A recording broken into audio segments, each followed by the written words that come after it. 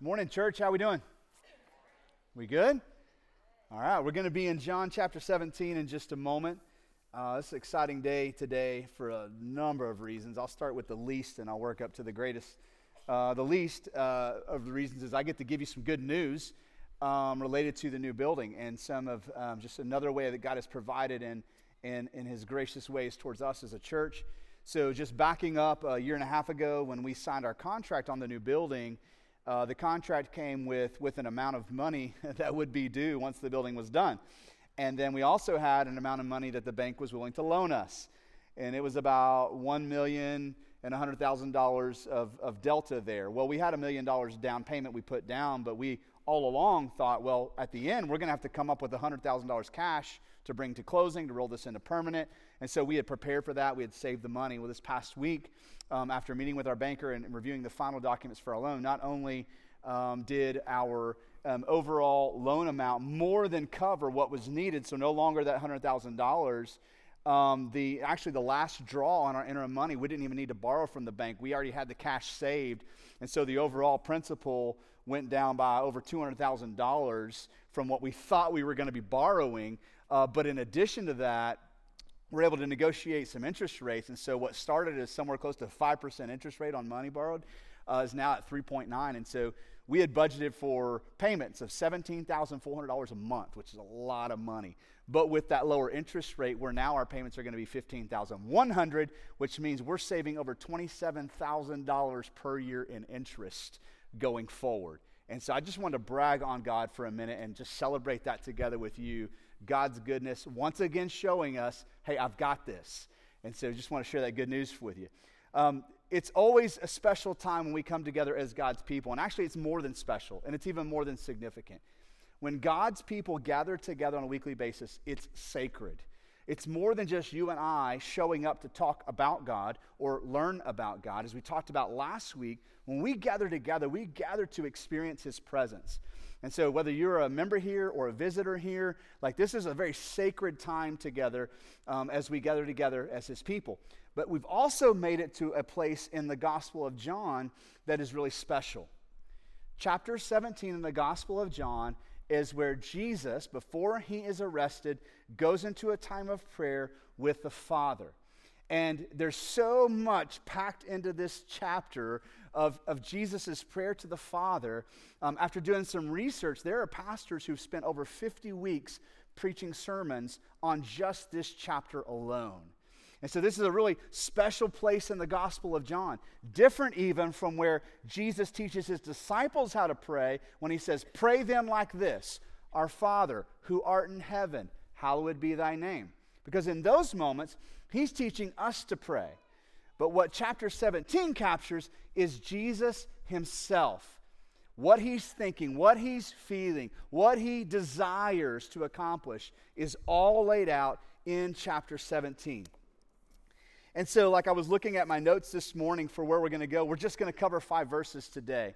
And really, half of what we're going to go over is just one verse, what shows up in verse 1. And so we're going to dig in together.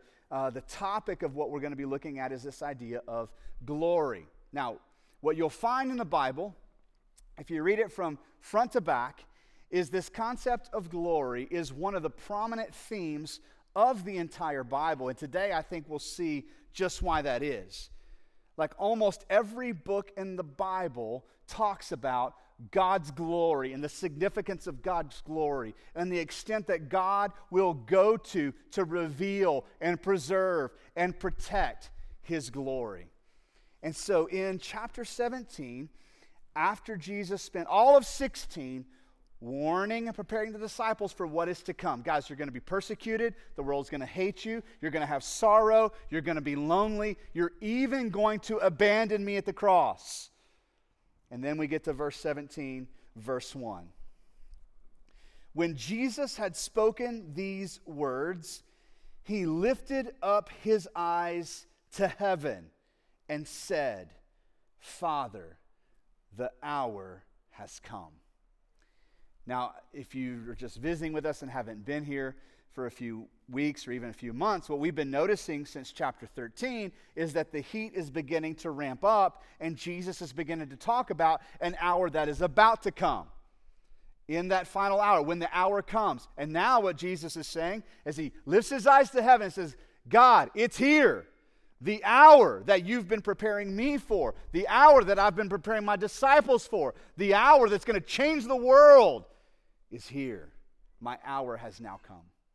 And so chapter 17 is going to capture all of what Jesus prays for. Chapter 18, he gets arrested. He goes to trial. He's accused. He's convicted. Chapter 19, he dies. He's crucified. And chapter 20 and 21 are accounts of his resurrection. So that's where we are in the gospel account from John's perspective on Jesus' life and ministry. And Jesus begins his prayer, the hour is here, God. Father, the hour is here. So let's look together at what he asked for first. The first thing he asked for is this: God, glorify your Son, that the Son may what? Glorify you. This is a really big topic, and it's also a really difficult concept to grasp when we begin talking about glory. So what do we mean when we use the word glory, or we refer to something as glorious? Well, what makes it difficult is glory isn't just something you can see. And it's also not something you can just define with a sentence and become something that you know. To fully understand glory, glory is something you have to experience. I'll give you an example. It's like the Grand Canyon. I've never been to the Grand Canyon. I've heard the Grand Canyon described. Maybe you've been there. But it would be like somebody trying to convince you how amazing the Grand Canyon is by describing it to you. And so you could begin to have a knowledge. Oh, the Grand Canyon is this deep. Oh, the Grand Canyon is this wide. Oh, the Grand Canyon goes on for this long. But it's different when somebody says, oh, and now let me show you a picture of the Grand Canyon. Now you begin to see it. But that alone is not enough, is it? It's something altogether different when you stand on the rim of the Grand Canyon and you experience it.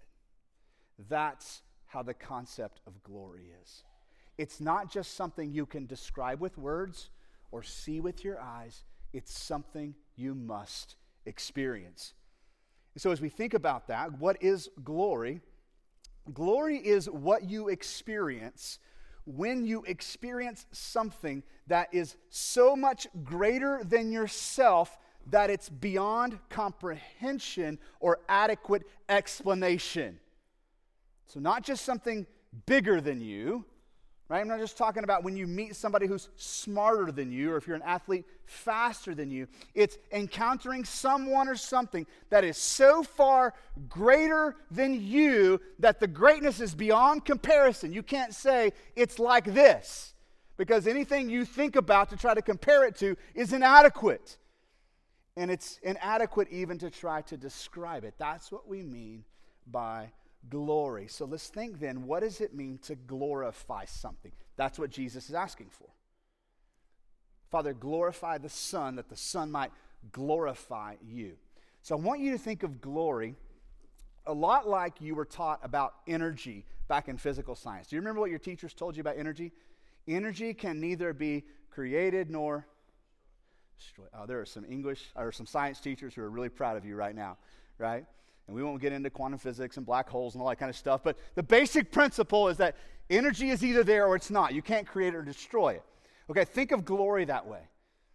Glory can neither be created nor destroyed. So when you glorify God, you aren't creating something that didn't exist. Glory can't be created nor destroyed. It can only be hidden or unveiled. Jesus isn't saying to the Father, hey, it's been a long time.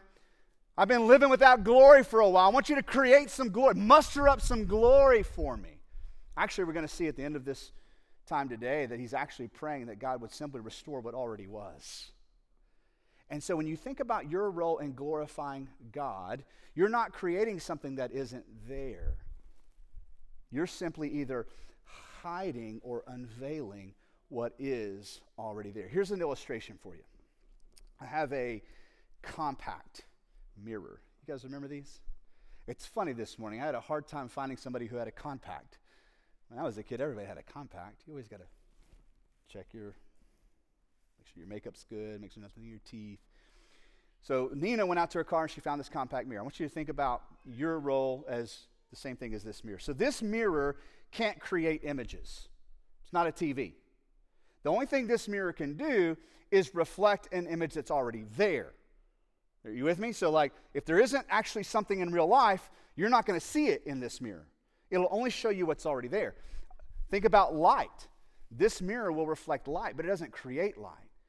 But it works as a great reflector of light, and I can all across this room blind you. Now think about that. This mirror, what's wrong? Is it bright? Hey, this mirror doesn't have any electricity, like no batteries. There's no nuclear power plant behind it creating light.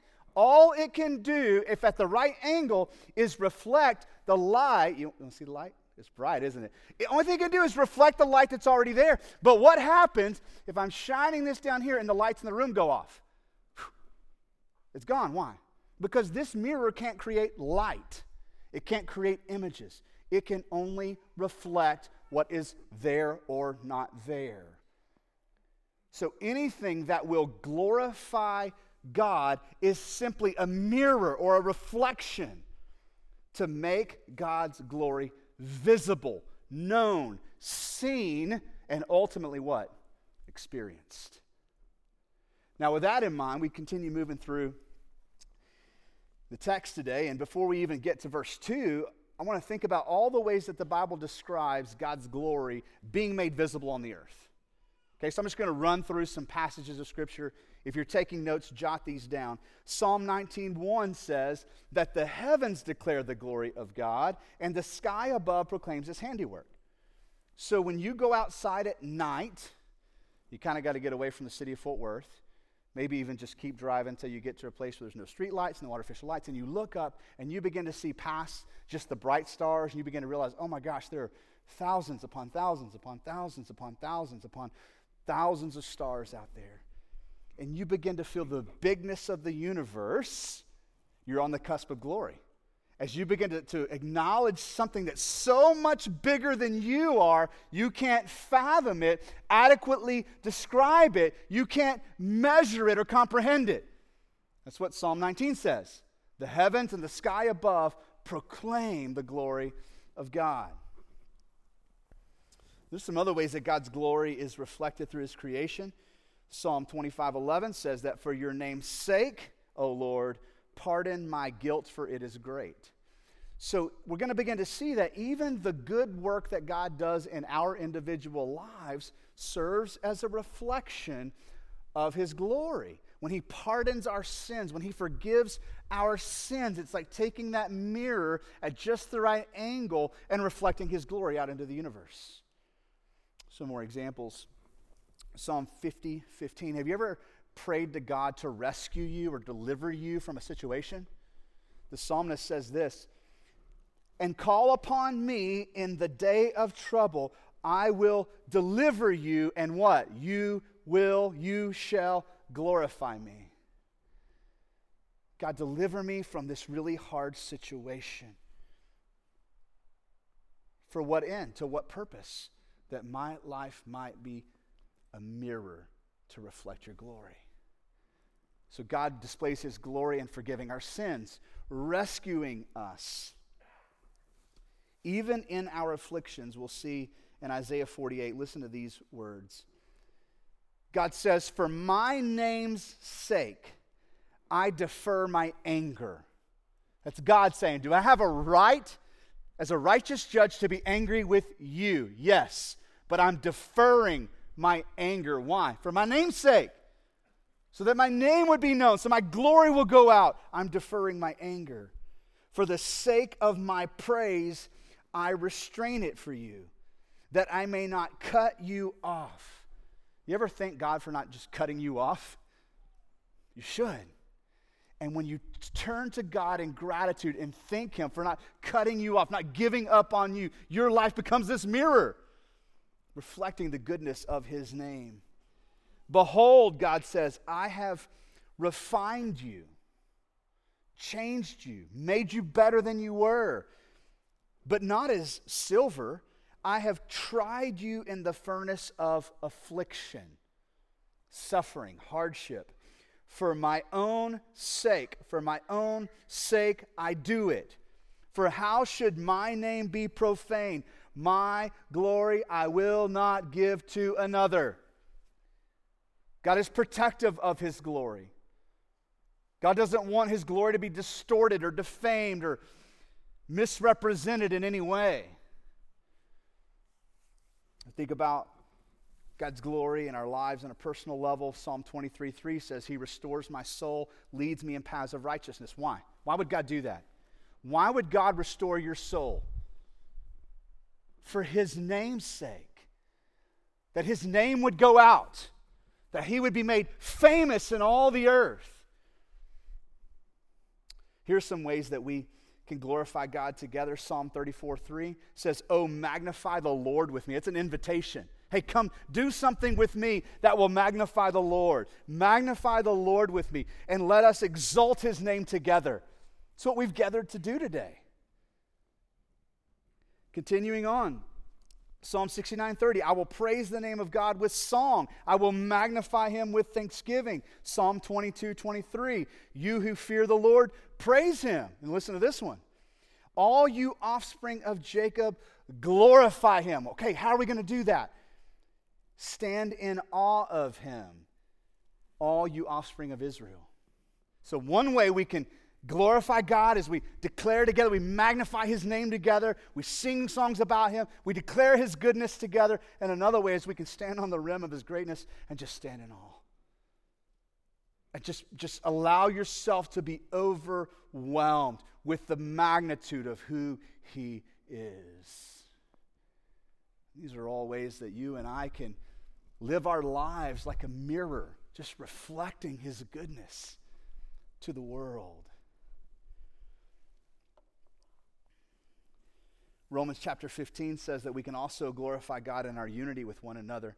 This is Romans 15 verse 5. May the God of endurance and encouragement grant you, that's the church, to live in such harmony with one another, in accord with Christ Jesus, that together you may, with one voice, glorify the God and Father of our Lord Jesus Christ. So the same thing Jesus was praying for. Father, glorify me that I may glorify you. Paul says, church, you can do that. How? By coming together to glorify God with one voice. Verse 7, therefore welcome one another as Christ has welcomed you. Why? For the glory of God. Think about that, church. How you interact with one another, how you greet one another can serve as a glorification mechanism, a mirror to reflect the goodness of God. It's not just the songs we sing. It's not just the opening of His Word. Those things all magnify and glorify God. But the way you welcome and greet one another. Think about that. When you walk out of here today, when you encounter another human being in conversation, hopefully you'll come back next Sunday. When you step onto the campus, are you coming just to be loved on, to be accepted? Like, I hope all those things happen, but are you also stepping onto the campus saying, God, use me as a mirror today? Just by the way I welcome and I greet people, God, glorify yourself through me today. But what's happening here in John chapter 17 is different from all the things that I've gone through so far. Because what Jesus is praying for is what we would call the inner glorification of the Godhead. Jesus is glorifying the Father, and the Father is glorifying Him. That's really important. Matter of fact, if you'll back up to John chapter 8, Jesus makes it emphatically clear. His job is not to glorify Himself, but to glorify God. Listen to Jesus' words in John chapter 8. This is verse 49. Jesus answered, I do not have a demon, but I honor my Father, and you dishonor me. Yet I do not seek my own glory. It's pretty clear. Jesus is not seeking his own glory. So who is Jesus living for? Who is he living to serve and to glorify? He says in at the end of verse 50, he says, yet I do not seek my own glory. There is one who seeks it, and he is the judge. Skip down to verse 54. Jesus answered, if I glorify myself, my glory is nothing. It is my Father who glorifies me, of whom you say he is our God. So 2 things I want to focus on real quick. We know the hour has come. Something big's about to happen, right? And we think about what God accomplishes through the death of Jesus, the burial of Jesus, and the resurrection. There are a lot of things that could have been on Jesus' mind that he would be praying for in this moment. Hey, God, give me the strength to endure the suffering. Give me the courage to face the fear of breathing my last breath. Hey, God, how's this going to work again on Sunday? Okay, I just need to hear you. A lot of things could have been on his mind in this moment, but that's not what he's praying for. He's not even praying, God, resurrect me from the dead. He's saying what? Glorify me as I glorify you. So think about, what did God establish for you at the cross? Just think about that.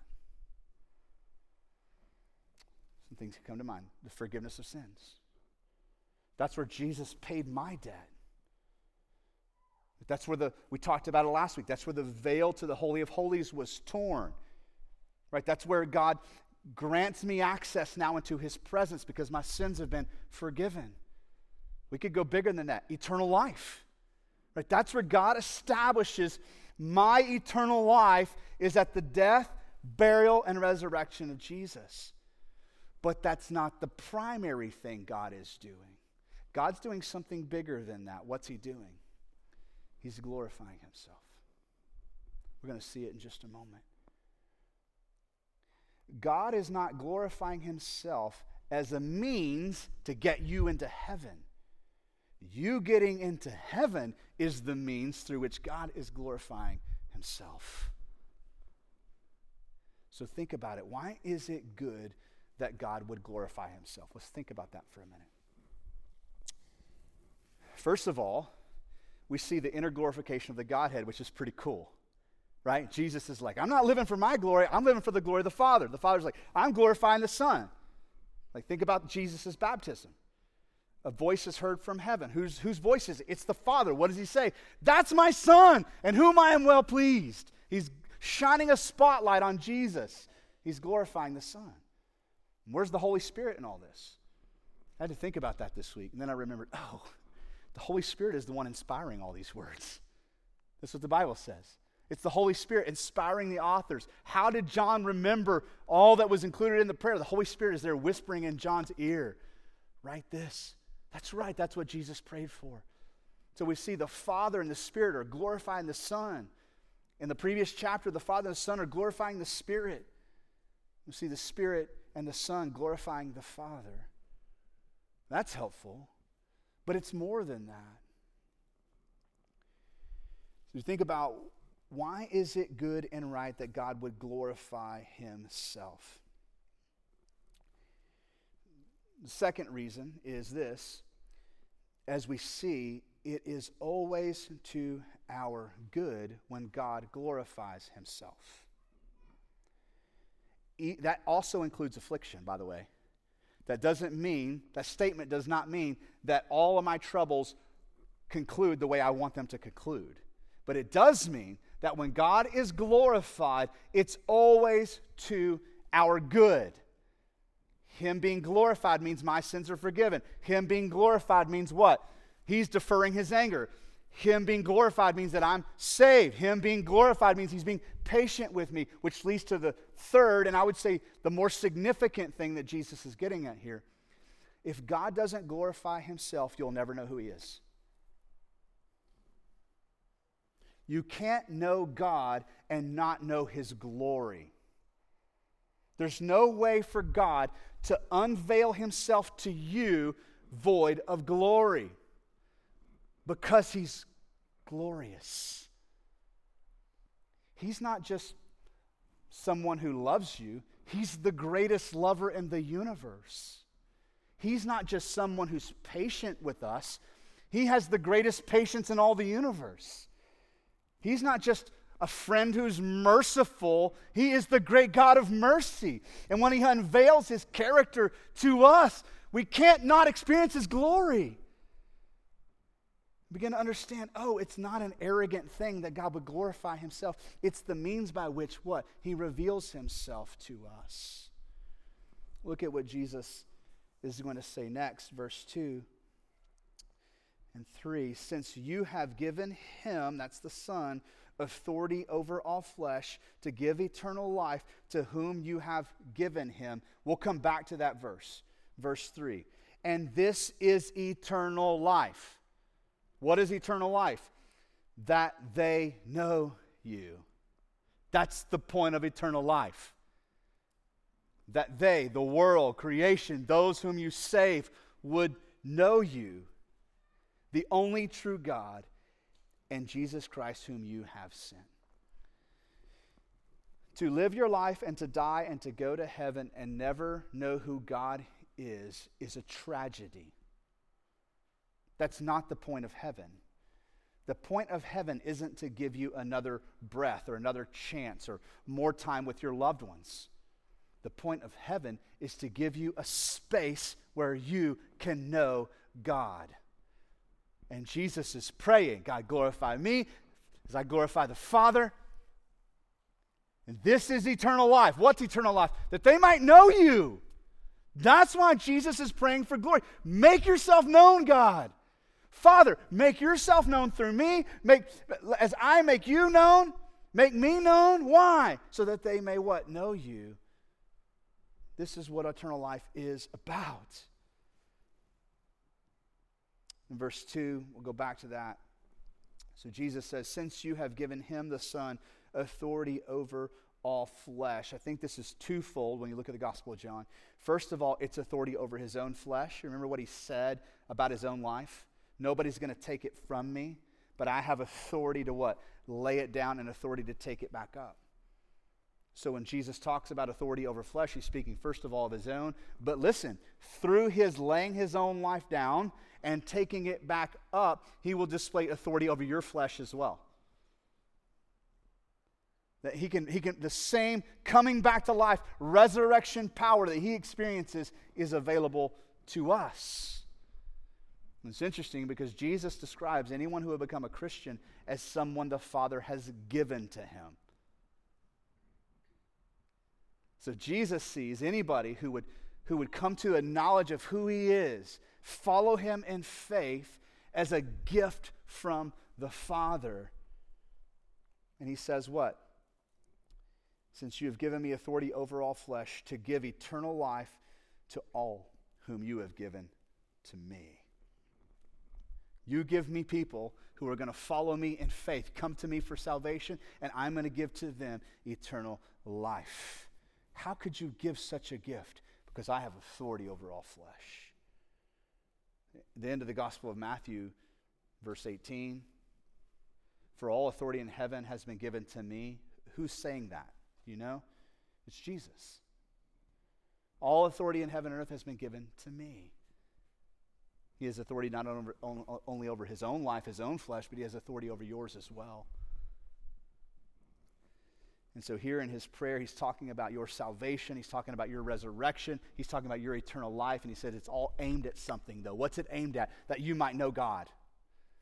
And think about it. As you get to know who God is, the better your life is going to reflect His glory. And the more you reflect His glory, the more you and other people around you are going to know who God is. It's this beautiful process. It's what the Apostle Paul will describe as this process from glory to glory. I'm going to read from 2 Corinthians. Listen to this. Let's just go to verse 3:18 in 2 Corinthians. The Apostle Paul's talking to the church about how this works, and he says this is where our transformation comes from. He says, listen, we all with unveiled face, beholding what? The glory of the Lord. If you are in Christ, you are a Christian. right? The face of Christ has been unveiled to you. God's identity has been unveiled to you. And now you behold the glory of the Lord. And what happens then is what follows. You are being transformed into the same image from what? One degree of glory to another. So, if you're a Christian, the day you became a Christian was a glory moment. It's a beautiful reflection. Your life served as a beautiful reflection of the goodness of God. He could love, He could save, He could forgive. Even somebody like me. It was a moment of glory. It transformed you. And as you continued your Christian journey, the more you got to know God, the more you saw His glory, the more you are transformed from one degree of what? Glory to another. Until we get to heaven, and guess what? There'll be no need for sun or moon in heaven. The book of Revelation is clear. Why? Anybody know? Revelation 21. Because the glory of God will be enough. That's when you will stand in the fullness of God's glory. Until then, His glory is being revealed to you one degree at a time, one moment at a time, one event at a time. We also know this, though, in 2 Corinthians, the very next chapter, chapter 4, Paul talks about how Satan is roaming the earth, attempting to veil the glory of God. Listen to how he describes it. This is in 2 Corinthians 4, 3 through 6. Paul says, "And even if our gospel is veiled, it is veiled to those who are perishing. In their case, the God of this world has blinded the minds of the unbelievers to keep them from seeing something." What is it? The light of the gospel of the glory of Christ, who is the image of God. So Satan is roaming the earth, attempting to veil you from the glory of God so you can't see it. And he uses things like lies. See, you can't prove God is real. If God was real, if God was loving, why would He let bad things happen to good people? And all these lies are meant to do what? To veil you, to keep you from seeing the goodness and the glory of God. This is verse 6, that same passage. "For God, who said, 'Let the light shine out of darkness,' has shone in our hearts to give the light of the knowledge of the glory of God in the face of Jesus Christ." So while Satan is attempting to veil the glory of God from unbelievers, you, believer, are meant to do what? To serve as a mirror. It doesn't matter how dark you get this room. You shine one light on this stage, and I can take this mirror and I can light up any corner. The power's not in the mirror. Listen, the power's not in you. But when you position your life to make much of God, your life is just like this mirror, shining light in the darkness. And that's what Paul's getting at here to the church in Corinth. So we think about this. We think about what Jesus prays for in this dark hour, at this huge moment in His life and ministry. What is He asking for? He's asking for God to glorify Himself. So what does that teach us about our lives?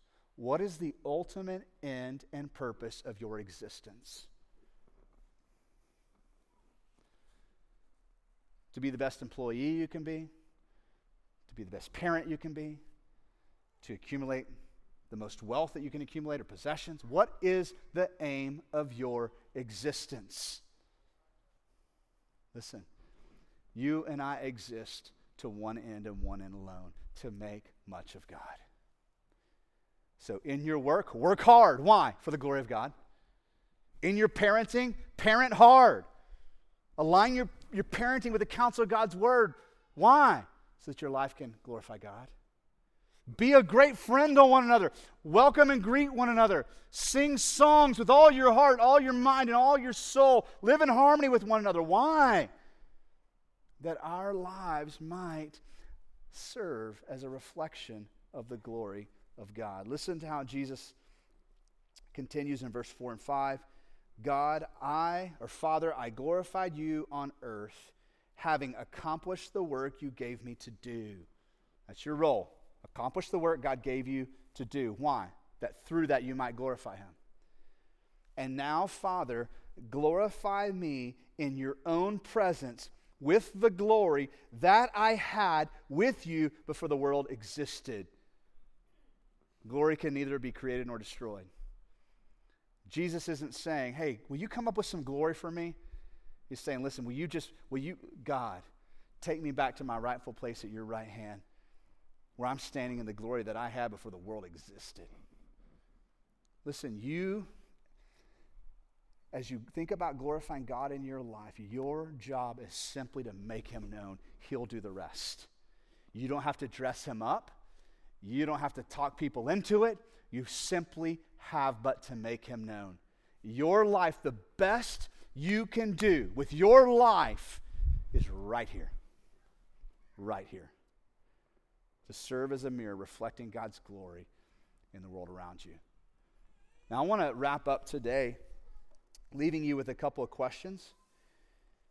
So, how can you glorify God before you leave here today?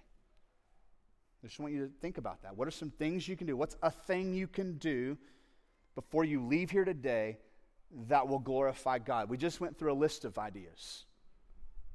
First off, when we stand to sing in a minute, just mean it. maybe like I get in this mode sometimes where it's like lip service. I'm like, I know the words of the song. I know I'm supposed to sing them. If I don't sing them, people are going to think that not thinking about God, so I'm going to sing them, and then it's like 5-6 minutes in, I'm like, oh, wow, these are really profound things that I'm singing. So just think about, we're about to sing one of the biggest songs we sing here. One way you could glorify God is just join your voices together as the church and mean it. Like brag on God out of your gratitude for his goodness in your life. You could glorify God simply by how you interact with one another in just a few minutes when we dismiss. So how can you glorify God before you leave here today? And I just want that to like prime the pump. How then can you glorify God on a daily basis this week? How can you live your life in a way that your life would be a mirror, a reflector of God's glory to the world around you, in your workplace, in your home, in your neighborhood, in your family? How can you glorify God? So now we're just going to follow suit with Jesus. We're going to pray for that. God, glorify yourself in us as we, God, strive to glorify you. When we dismiss today, we'll have prayer partners at the front like we normally do, and our elders will be out in the commons. If you're here today and maybe you're just struggling with the concept of glory and you want to ask questions, come talk to somebody. Or maybe you're here today and you've never taken a step of faith to trust in Christ as your Savior, and so conceptually you're trying to understand something you have yet to experience. Before you leave here today, maybe your one thing to do to glorify God is take a step of faith and trust in Jesus as your Savior. Yield your life to him as your Savior and your King. If that's you, I'm going to encourage you, grab one of our prayer partners in a minute when we dismiss. Let them talk with you and pray with you and just be with you as you take that step of faith into God's kingdom. So let's pray together as our worship team comes back out. Father, we simply want to bow our hearts together. We want to join our minds together right now. Father, we want to pray what Jesus prayed. Father, glorify yourself in us and through us, God, that our lives might be these incredible beacons of your glory. Father, show us how to live our lives this week the way Jesus lived his life here on earth, accomplishing the work you gave him, God, all for your glory.